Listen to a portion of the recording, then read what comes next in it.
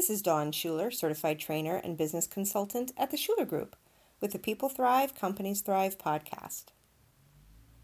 Since our company is all about communication, effective communication, powerful communication,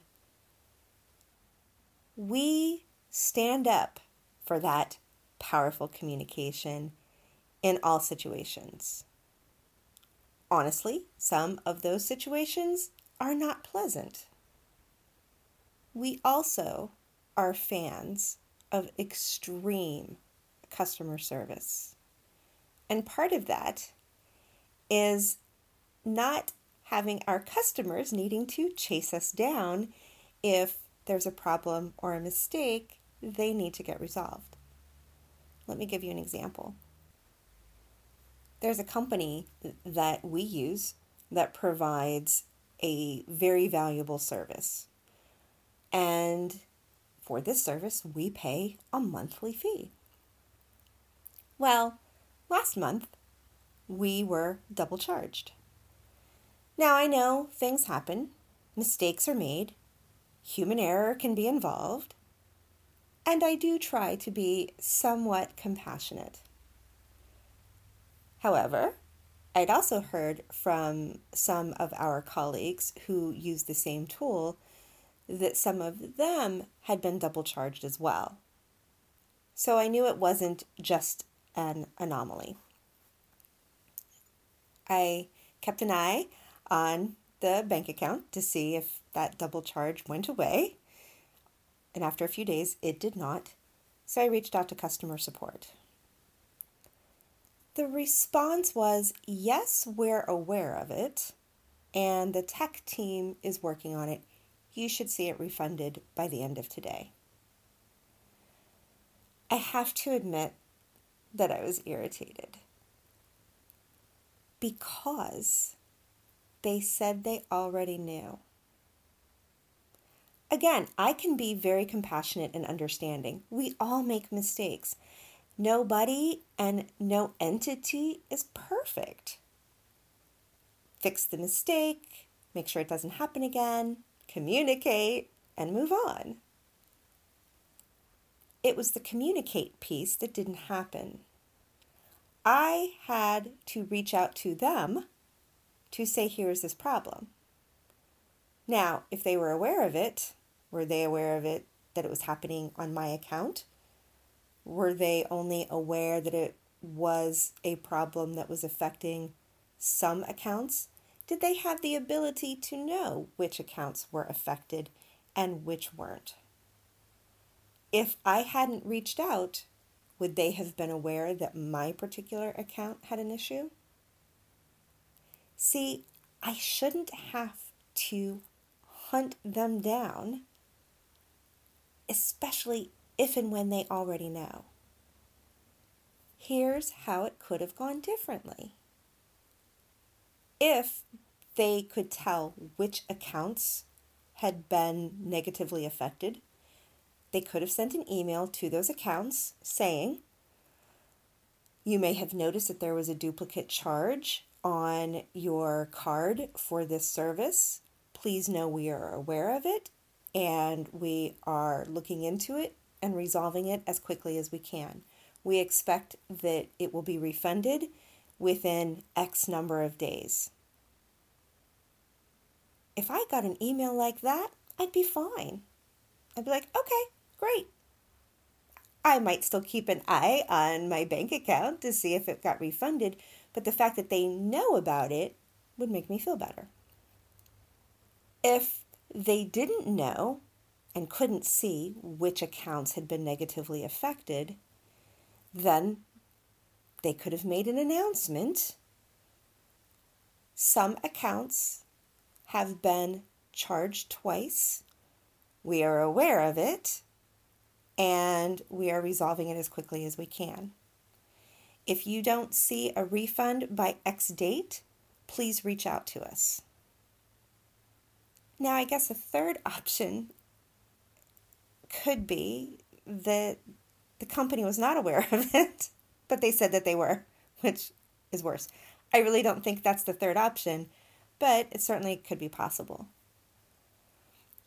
So why didn't they send one of those 2 notifications I mentioned? I believe it's because of fear. They don't want to anger anyone. They don't want to piss off anyone, for lack of a better way to say it. However, I think that the alternative is worse. I have to hunt you down to make sure you're taking care of me. Because as a customer of yours, I should be able to rely on you not to double charge me, to have my well-being in your charge, so to speak. And if the argument is that they are too busy, they can't send emails like that, they can't look through the hundreds of accounts to see which ones have been affected or not, well, then that's another problem. If your organization is either too large or your personnel are too overtaxed, that's something that needs to be fixed. Your customers and clients should always come first. If you don't have customers and clients, then you don't have an organization. In our organization, we try to take initiative. We want our customers and clients to feel safe, taken care of, looked after. I never want any of our clients or customers to have to hunt us down because of some problem. If we know about it, then it is on us to take initiative, reach out, say, you may not know that there's this issue. There is. We're aware of it. We're resolving it. We will let you know when it has been taken care of, and we will also make sure it will not happen again. Sometimes that's uncomfortable. We had a client in one of our programs. It's a monthly program, and she wasn't showing up after 2 or 3 months. And so I reached out and said, you haven't been coming. That is certainly your choice. And perhaps this program no longer meets your needs. And if that's the case, let's look at canceling your being in the program. Also, the charge that she was paying every month to be in this program. While it was uncomfortable, because of course, while it could have been uncomfortable, because I was giving her an out to drop out of the program, even though I didn't think that that would be in her best interest, I did think giving her the option was in her best interest, even if that meant we would be losing revenue, etc.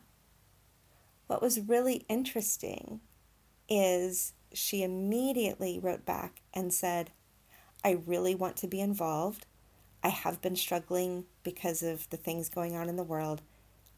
I do want to be involved.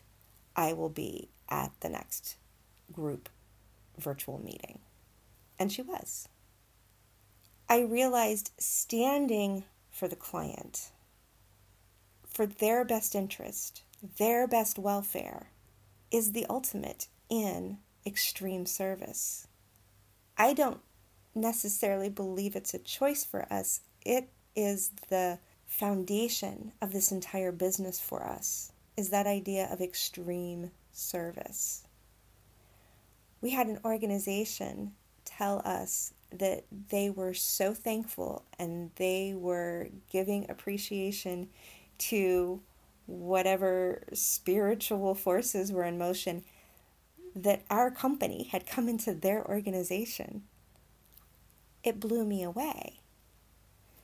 It was another example of us reaching out, saying, because of coronavirus, we can't provide the services the way we were planning on it.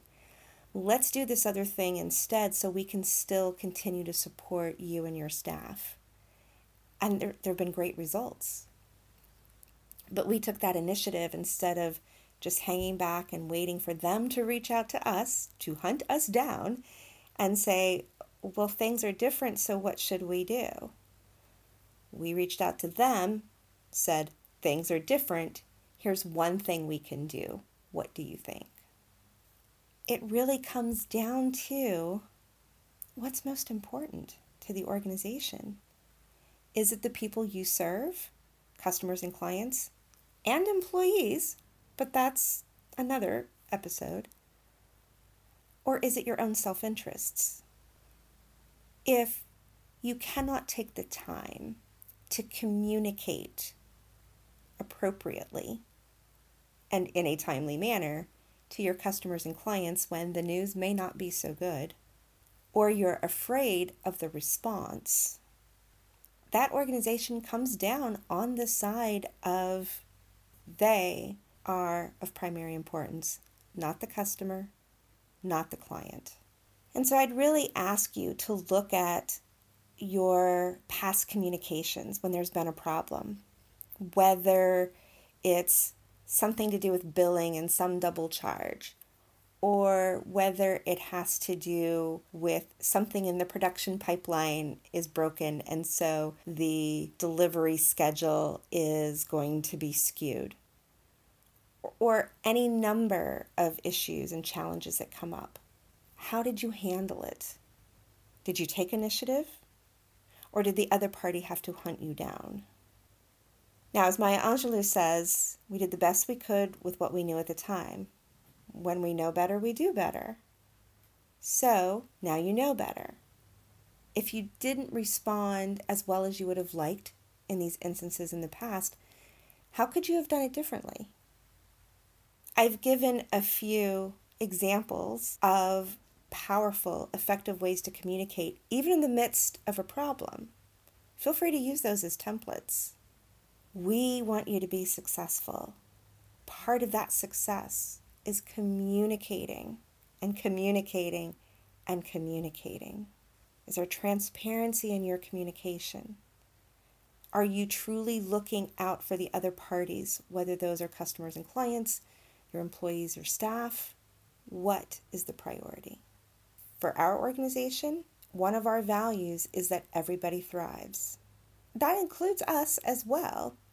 And part of how we ensure or do our best to ensure that everybody thrives is through things like extreme service, powerful communication, making sure we have the right people in the right seats, a focus on values and everybody being aligned and rowing the boat in the same direction. I hope you have found this helpful. I'd love to hear one action you're going to take from listening to this episode. You can always email me directly, or you can leave a comment on the website, www.theschulergroupllc.com. Until next time, may you thrive.